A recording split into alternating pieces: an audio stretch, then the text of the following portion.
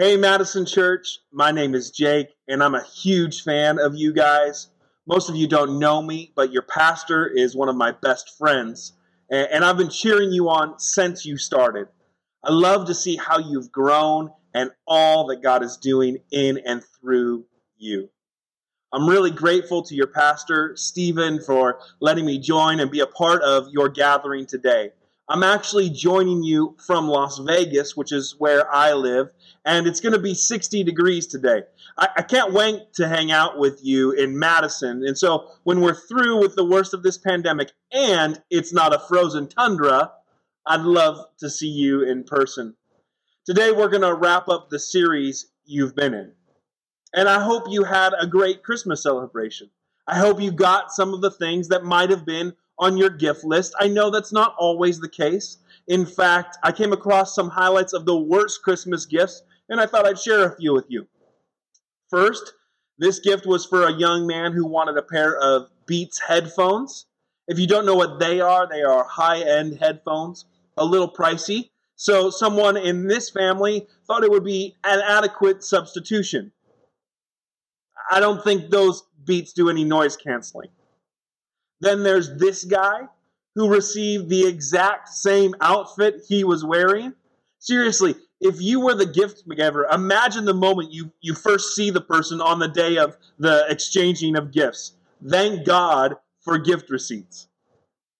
Finally, we all probably have that person in our family who likes to give gifts that use plenty of intrigue and misdirection. You know, imagine you receive this picture. Like the picture says, you're thinking like, meh. But once you tear off the wrapping, you find this. Whoa, a new iPhone. Not at all what you were expecting. And then you open the box, and it's this. At least you have a frying pan to whack the person with. Have you ever been disappointed with a Christmas gift? Or disappointed that someone else returned the gift you gave? Disappointment can be a challenge when it comes to gift giving, but it's even more challenging when it comes to our real day-to-day lives. In fact, one of the hardest parts of living through this pandemic has been the disappointment that has come with it.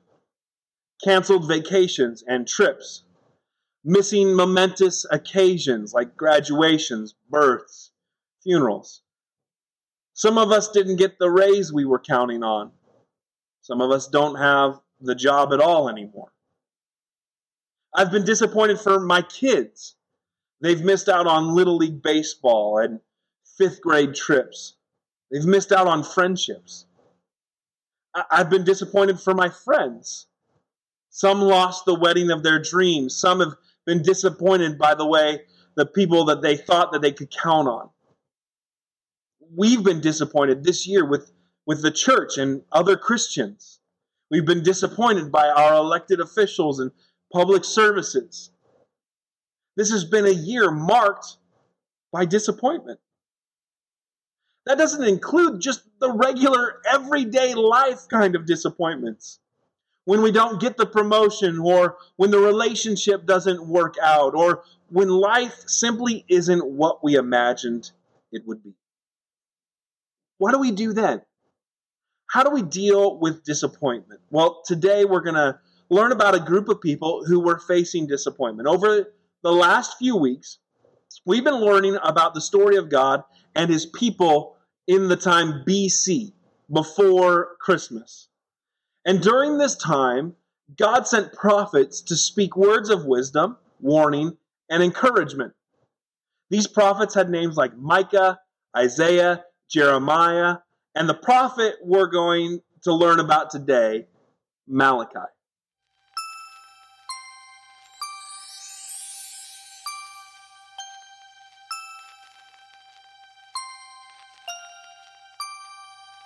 1,000 years before Christmas, around 930 BC, Israel split into two kingdoms led mostly by bad kings. So God sent the prophets to speak words that were true, but nobody listened and the kingdoms fell through. When the southern kingdom fell, the Israelites were kicked out. The people couldn't tell what God's plan was all about. They eventually returned to rebuild their temple and reclaim their land. But as the prophet Malachi writes, it wasn't all that grand. The people are disappointed, wondering if there's even a God above. Yet in the middle of all this doubt, God shows Malachi a sign of his love.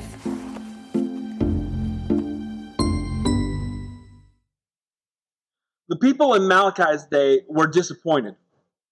They'd been through a lot. They'd been conquered by the Babylonians and carried off into exile. Years later, they were allowed to return to Jerusalem to rebuild their temple, but the rebuilt temple was nowhere near as grand and glorious as its predecessor. They were still under foreign rule. It seemed so many of God's promises had not been fulfilled, and it's in the middle of all of this disappointment that the word of the Lord comes to his prophet Malachi in approximately 430 BC. The book of Malachi begins with these words, a prophecy. The word of the Lord to Israel through Malachi. I have loved you, says the Lord. Now, in the original Hebrew, these words from God have a special emphasis that's hard to capture in English. God is emphatically telling his people, I have loved you this whole time. I have never stopped loving you. And yet the people respond, how have you loved us? Their disappointment causes them to question whether they are really loved. They look around at their circumstances and think, God, you haven't come through for us. How can you say that you love us? Can you hear the hurt in their question? Maybe even a little anger? Have you ever felt that way yourself? It's pretty common to feel disappointment when life seems to deal us a bad hand. Maybe you used to have a vision of your life where you were in control and on top of everything that was going on. But then you got sick, or then a pandemic hit and it changed everything. Or you thought your family life was close to perfect, but then you learned about the affair and now you find yourself divorced. Or maybe things are actually going well. You can point to so many good things, and yet something still seems to be missing, something that gnaws at your sense of fulfillment. When I think of my own life, I know I've wrestled with disappointment. I met Stephen before he planted Madison Church, because I was also starting a new church at the same time in Las Vegas. In fact, my church in Las Vegas launched the same year as Madison Church. But my church no longer exists. After 4 years, we decided to close and move on to our next chapter. That wasn't the dream I had. I still think about that church and those people. When I drive through the neighborhood, I still hurt. I lost a lot in that journey. I lost friends. I lost money. I lost credibility. I lost a dream. And the disappointment from that still sneaks up in my life. And my guess is that you have some area of your life where you feel disappointment too. Here's the thing about those disappointments. Often the holidays, like Christmas, just make it worse. The familiar place, routine, or tradition you once shared has slipped from your life, and it's not the same. No amount of hype or positive thinking makes it right again. A couple of weeks ago, my wife and I were trying to salvage some of what we were disappointed with in the holiday season. We couldn't do some of our normal holiday traditions, so we thought we would try something new. Every year, they set up a huge light display outside of the Las Vegas Speedway. Usually they have NASCAR races, but during the holidays, it's changed to glittering lights. You drive through the whole thing in your car, and so great, like pandemic friendly. We bought our tickets. We just went with the regular weekday ticket. It costs more to go on the weekend, and it's also busier. And we didn't go with the $50 Fast Pass version. Just went with the regular $20 general admission. We left our house around 6 p.m. We have a 10-year-old, 6-year-old, and a 2-year-old. We loaded everyone up. We drove out to the Speedway and then sat in line. And I mean sat in line. At first, kind of steadily moving, then not moving, just sitting in line. 1 hour, 2 hours. At 2 hours in line, we passed a small sign that said, only 60 more minutes from this point. We didn't have any snacks, hadn't made any bathroom plans. We're just supposed to drive out, drive through the lights, and drive home. 3 hours in line, and we finally get to the entrance. Now, I've got to get some hot chocolate and some popcorn because I'm trying to save this thing here. We had let the kids unbuckle, and as soon as the hot chocolate is in the car, my 2-year-old lunges for it because she's starving and up way past her bedtime, knocks a whole cup of hot chocolate all over my wife. 4 hours later, we finally get back to our house. And let me tell you, there's no light display that you wait over 3 hours for and you feel good about. We tried our new thing to save the holidays and still disappointment. Maybe we don't say it aloud, but often when we feel the sting of our disappointments, we too can begin to doubt God's love. We feel like He's let us down. We wonder why, if He really does love us, why does it seem He isn't coming through? And very quickly, disappointments turn into distance. Disappointment turns into distance. That's what happens with Israel in Malachi's day. They're disappointed with God. How have you loved us? And their disappointment causes them to stop honoring God.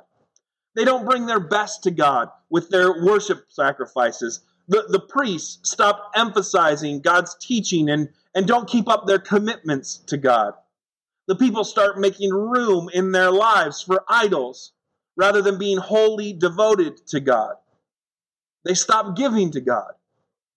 They're putting distance between themselves and God. They're letting their hearts turn more and more away from the God who loves them.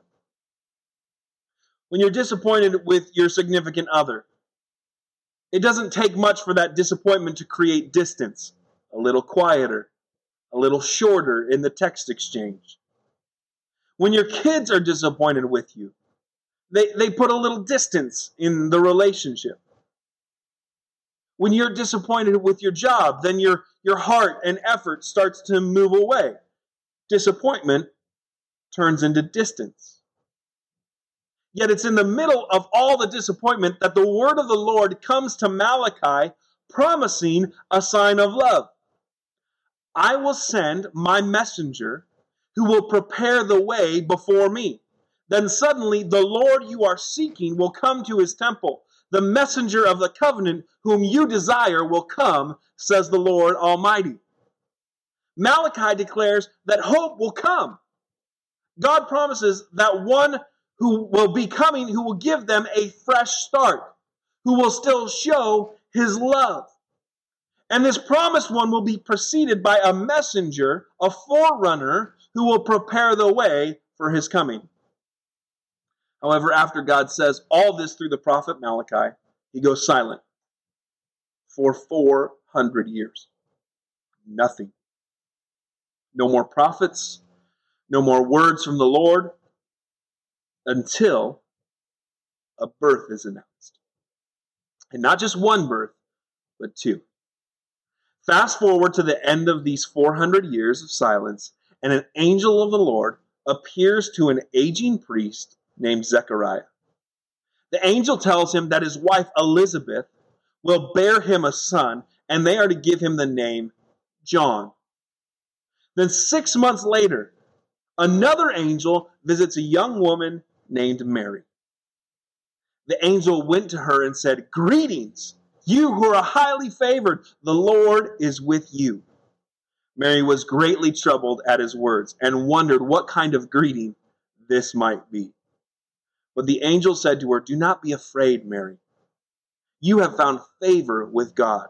You will conceive and give birth to a son, and you are to call him Jesus. He will be great and will be called the Son of the Most High." These two pregnant women, Elizabeth and Mary, were from the same family, maybe fourth cousins. And they rejoiced in each other's news, and in time, both gave birth to their sons. Elizabeth's boy, John, grew up and became the forerunner Malachi had prophesied about. He called people to repentance and baptism, and the people began to wonder if he was the promised Messiah. But John declared, well, I baptize you with water, but one who is more powerful than I will come, the straps of whose sandals I'm not even worthy to untie. He will baptize you with the Holy Spirit and fire. Now, as the forerunner, John pointed people to Jesus. For the son who was born to Mary was no ordinary child. He is the Lord coming to his temple, the messenger of a new covenant, the Savior we long for come into the world. Understand, Jesus coming to earth is not just a sweet story we tell at Christmas. It's a revelation of God's love. If you ever doubt you are loved, just look to the cradle. Let me say this, and please try to hear it like it's the very first time, okay? On Christmas night, God, Almighty God, Lord of heaven and earth, sovereign creator of the universe, gave up everything to become one of us.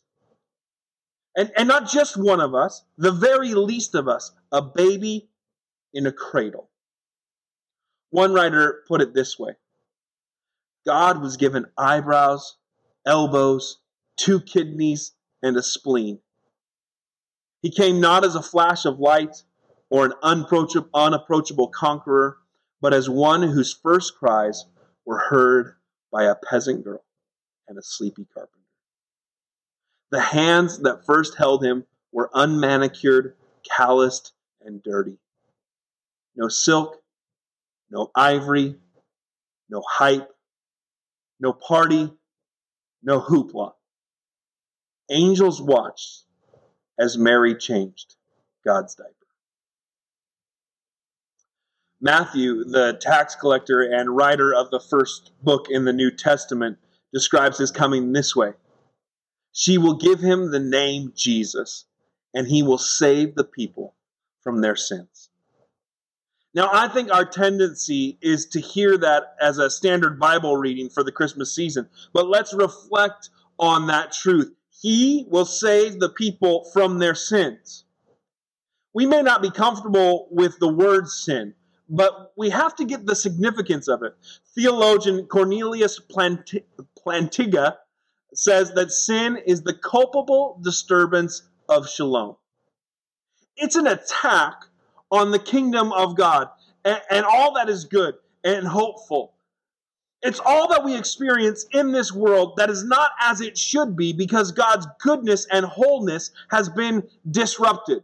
We have been hurt by sin and likely hurt others in return. And yet Jesus chooses to come and live in the midst of the havoc that sin has created. Before Jesus, no one had ever been born who could save people from their sin. And how did he take on the sin? Matthew continues. The virgin will be with child and will give birth to a son, and they will call him Emmanuel, which means God with us. Jesus in the cradle means that God loves us enough to be with us in this sin-soaked world.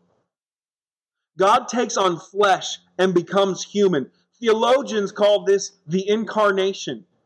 It means he literally, physically, historically, and tangibly came to be with us even in our deepest disappointments in this broken world.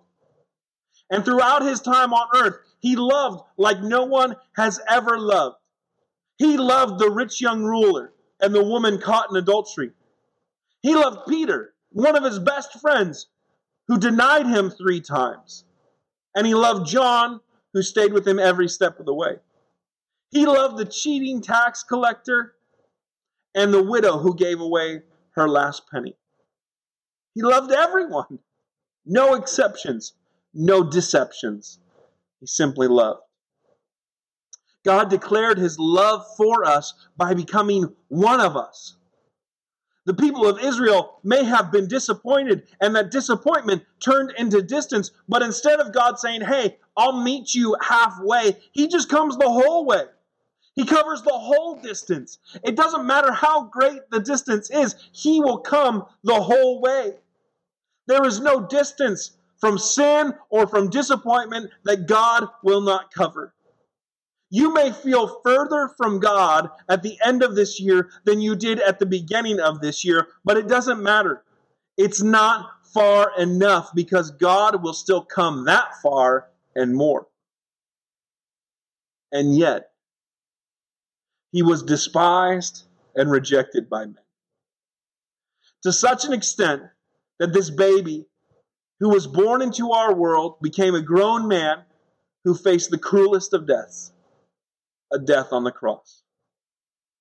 Yeah, Jesus knew disappointment. He was rejected and killed by the very people he came to save. And why did he do it? Because he loved us.